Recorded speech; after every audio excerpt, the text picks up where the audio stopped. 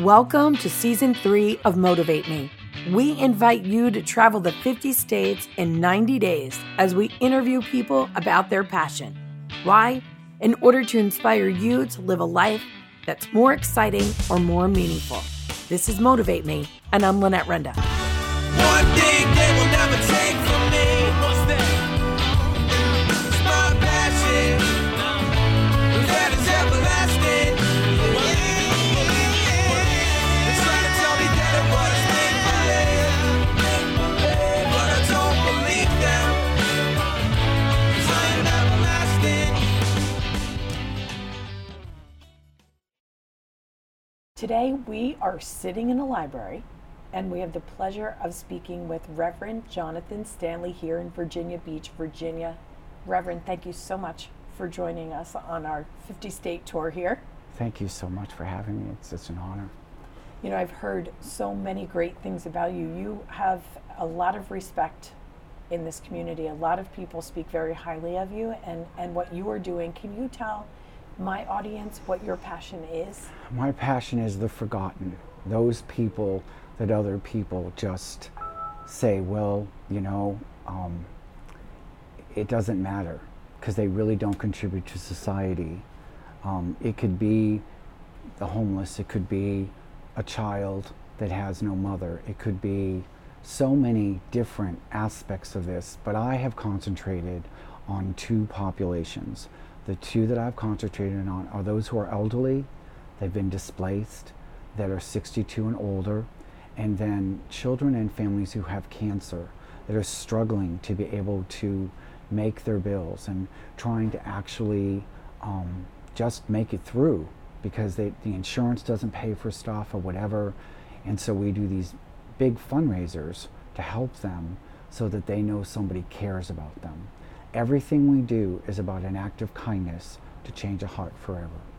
You know, where did this passion for the forgotten and for kindness, really, where did this begin for you? A long time ago, when I was a boy, my mother and my father were both immigrants from other countries. And my mother, she tried to teach me the best she could with a limited education, and my father did the same thing. But one of the things they always did was he would always bring like a craft of wine over to the next door neighbor's house. My mother would do something for someone who was down the street, an elderly person. My parents were very, very giving people, even though they had a lot of issues because of them coming from other countries. So when they were teaching me things, I learned by watching them how they did stuff. And I remember I told a story which is really funny. This bird, and I'll always remember this little bird, it sounds so crazy, but it fell out of our tree with these big evergreen trees. And it fell out of the tree. And my mother, I saw it and I said, the bird, I always remember this. And my mom went with me and she said to me, she said, we'll take care of it. And we got an eyedropper and we took care of this little bird. And she was like, now we have to be very careful because that bird, you know, what's going to happen is the mother's watching, so we have to be careful how we do this. And I watched how when we fed the little bird and got the bird's strength back, that literally what happened was the mother came from the tree and picked up the bird. And I was like, wow, that is so cool. And I watched how one act of kindness went into another act of kindness. And then what happened was my dad and mom were different ages. My mom was 30 and my dad was 67. And what happened was at that time, my dad died of cancer when I was actually in high school. And I took care of him. Instead of doing the other things that all the other kids did, I took care of my dad. And he died in our room, in our living room. And I remember the feeling that I had knowing that I took care of him and knowing that he wasn't put in some place isolated, but even though it took everything I had to do that. And then my mother died several years after that. And I watched how that changed me inside. And when I went to school, I worked in a gerontology ward in college because I felt like there was a need for these people in a way that I could not describe. And I felt like they were forgotten, they were ghosts, that people felt like they lived their lives and that there really wasn't anything left for them to give. So I really started concentrating on working with them more and developing relationships with these people. And then when I got out of graduate school, out of going through going to CBN Regent, I wanted to do something more. And I was working as a professional fundraiser, working to raise money for children with cancer and kids exploited and just all kinds of other things. But my passion was the elderly. So I connected up with a nursing home over in Riverside, and we started doing one-on-ones, and I started realizing on their birthdays that they didn't have anything special, so I started these birthday bags, these can't help bags. And now we do literally thousands of these all over the community to just say that we care. It's not gonna do anything to make them it's not gonna change the world, but hard candy, some tissues, some lotion, a game, puzzle book, just things to say, a birthday card, something, a snack, something to say, you're not forgotten. Happy birthday, I love you. It makes a difference. And going to visit the people on a regular basis, doing watermelon socials, and at Christmas time, giving them the things that they really want. Not just a pair of slippers or something, but something that's very, very special to them because they're human beings. And I feel like everybody has the right to dignity. Everybody has that right. And everybody has that right to be treated with some type of respect.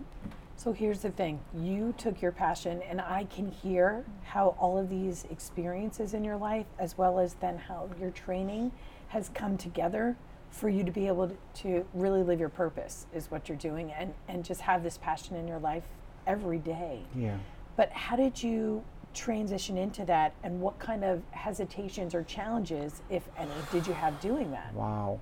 I was working a full-time job, so my degree is in pastoral counseling, and I had the opportunity to actually do full-time pastoral counseling, and I decided not to. I decided to do some on the side, but I decided to do fundraising just so I could get a paycheck and I could build up and I could do what I needed to do. And I was doing this part-time, but then my boss, after many years of being at the company, because I was one of the top people, and really I was going to take over the sales. I was going to run the whole sales thing because that's what his goal was for me.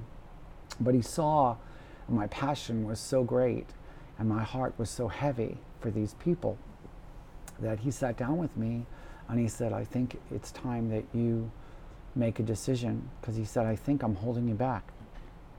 And I said, really? And he said, yes. And he says, I think you should go after your passion full force. Well, the first year when I did it full time, I did like $30,000. I didn't do a lot of money. But now, over many years, we have over 700 partners. And we've grown. And we're not just in Virginia, but we're in North Carolina and we're in Florida. And we do all these things, these acts of kindness through the bags, through the Can't Help Bag program.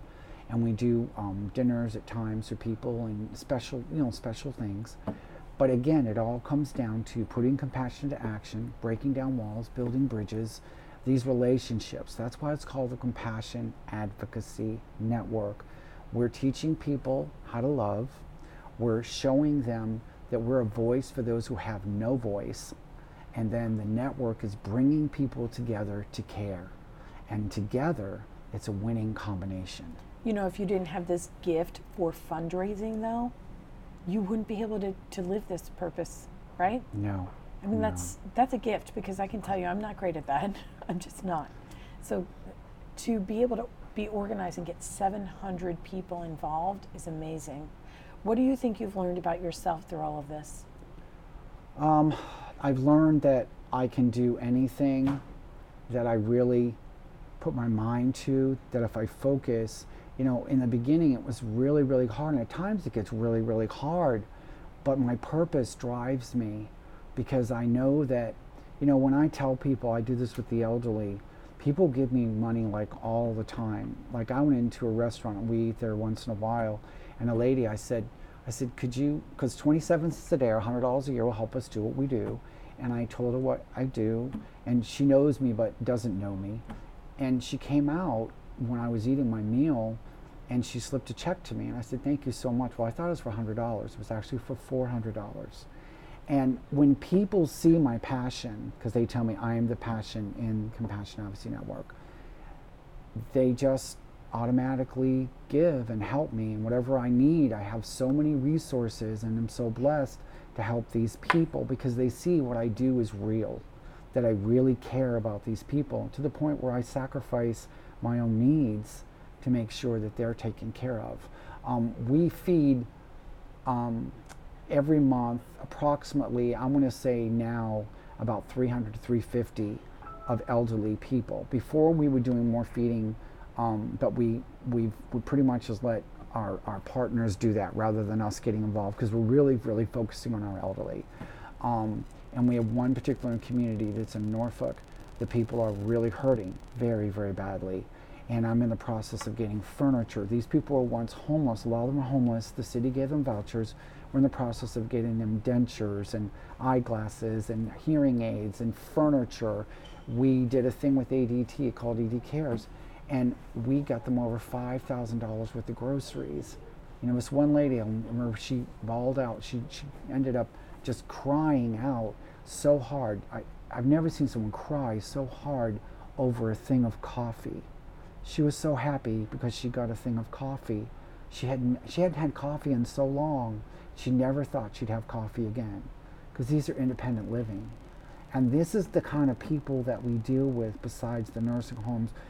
We can deal with somebody who's an elderly vet. We can deal with, as long as they're elderly, as long as they're someone that that is in their years and they've lived. Because so many people, I love children. And I love what other people are doing, and we help inspire them, and I've probably inspired people to start their own charities with some of the things I've done. But my heart really is the elderly. How has your life become enriched from creating the Compassion Advocacy Network? Wow. Well, I told you about that young man, but you didn't. But I didn't. Okay. This young man that we took in that was actually going to high school at the time, he actually had been evicted by his mother. We took him into our home, and we really literally turned our whole lives upside down to make sure he graduated, he learned how to drive, his bank account, everything. We did everything to teach him the right things. And now he's going to be an ER doctor. He's actually faculty of EVMS. He's in his junior year. I'm really proud of him. Dean's List. He is absolutely amazing. He's one of many that we've been able to enrich their lives.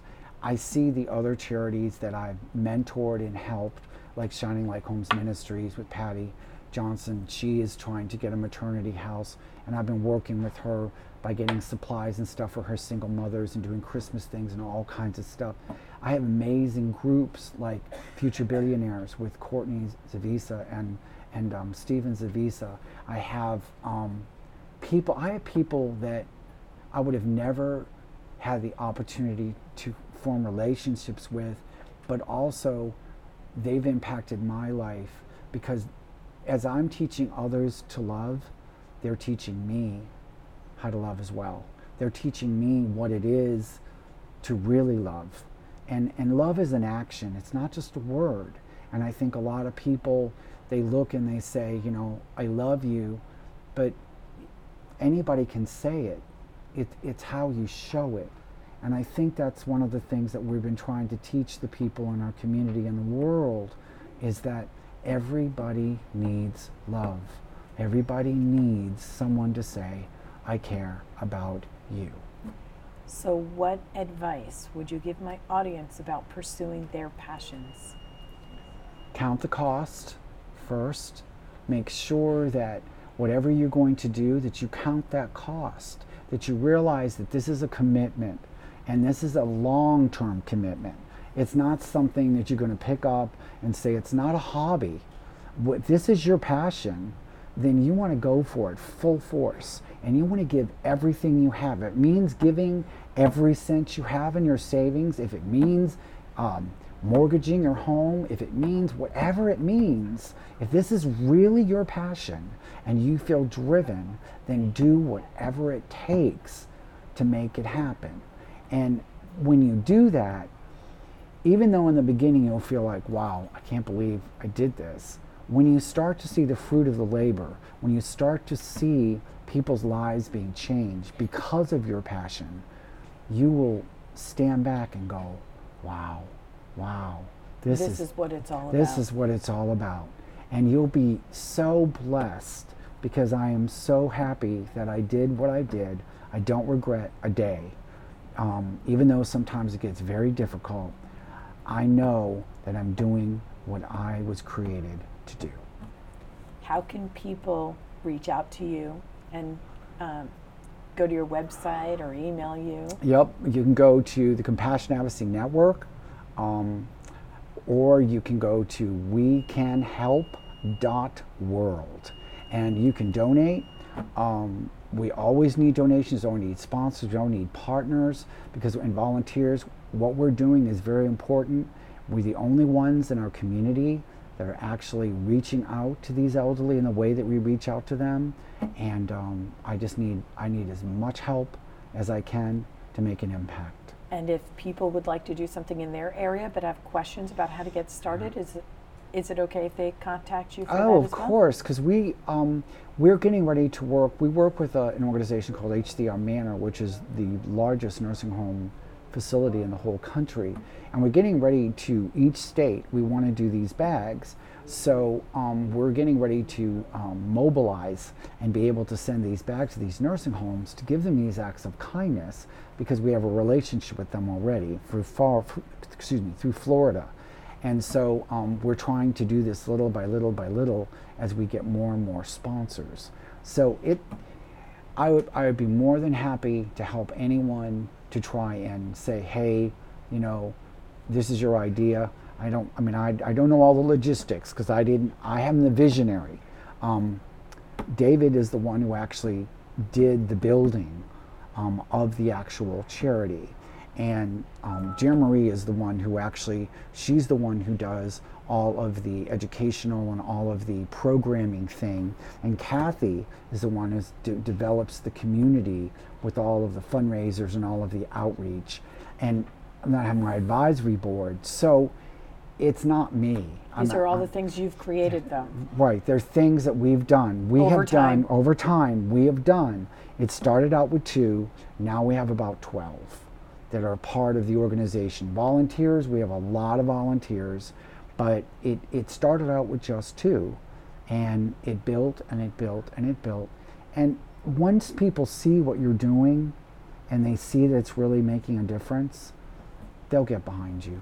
They'll start to help you, because everybody wants to do something. They just want to find something that they can do. It's like people go, they're like, what can I do? But when you show them what they can do, how hard is it to fill a bag with some items, give them to someone and say, here, I care? I agree. Sometimes people just need to feel important and needed and wanted in an organization, and given instructions. And, they're not maybe the type to create something, but definitely the type to support it. So, congratulations, and keep up the great work. Seriously, so proud for you and happy for you. Well, I am so humbled by even the fact that I was selected, because there are so many other wonderful people doing some wonderful things, and I just can't thank you enough for even interviewing me. Thank you so much. Thank you. Thank you for listening to today's episode. I have come to be known as the 50 States in 90 Days Lady, a concept that is unfathomable to most.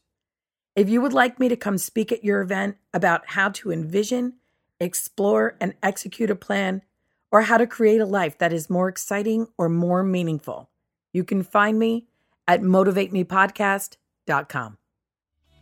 And the world keeps turning and I just keep moving along.